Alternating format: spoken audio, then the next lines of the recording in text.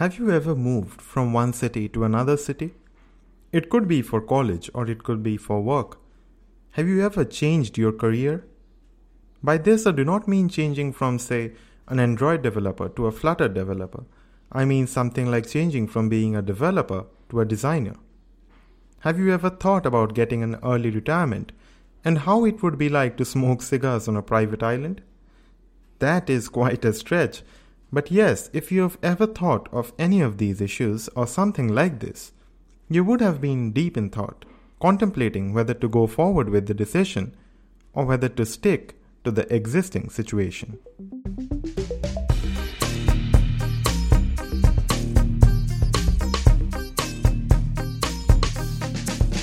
Hey, what's up everybody? Welcome to the 31.5 Guy podcast. I am Ronak, your host, and today you'll be understanding a very effective means to get rid of dilemmas. You see, all these contemplations and thoughts that arise out of the prospect of taking a big decision are the outcomes of a dilemma. And it's not like they only come around once in a blue moon.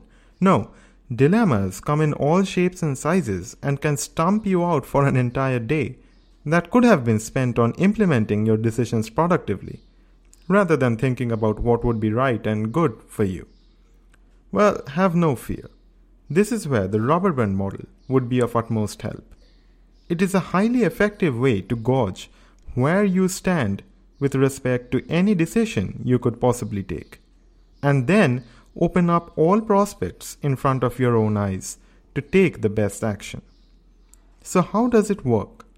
This rubber band model is based on the working principle of, you guessed it, a rubber band. You see, when you hold a rubber band by two fingertips, one from each hand, and you pull, there are two opposing forces acting in that situation. Similarly, for each dilemma that you're in, you have two opposite forces. What is holding me and what is pulling me? When you have the answers to these two questions, you will be able to see which force is higher and stronger. And once you do that, you get to know what your correct approach to the dilemma would be. Now, there are two questions you might have. One, what if the what's holding me and the what's pushing me forces have exact equal weightage? Well, to put you at ease, in almost all cases, they are never equally balanced. There will always be something or the other that will sway you in either direction. The second question is a more sincere one.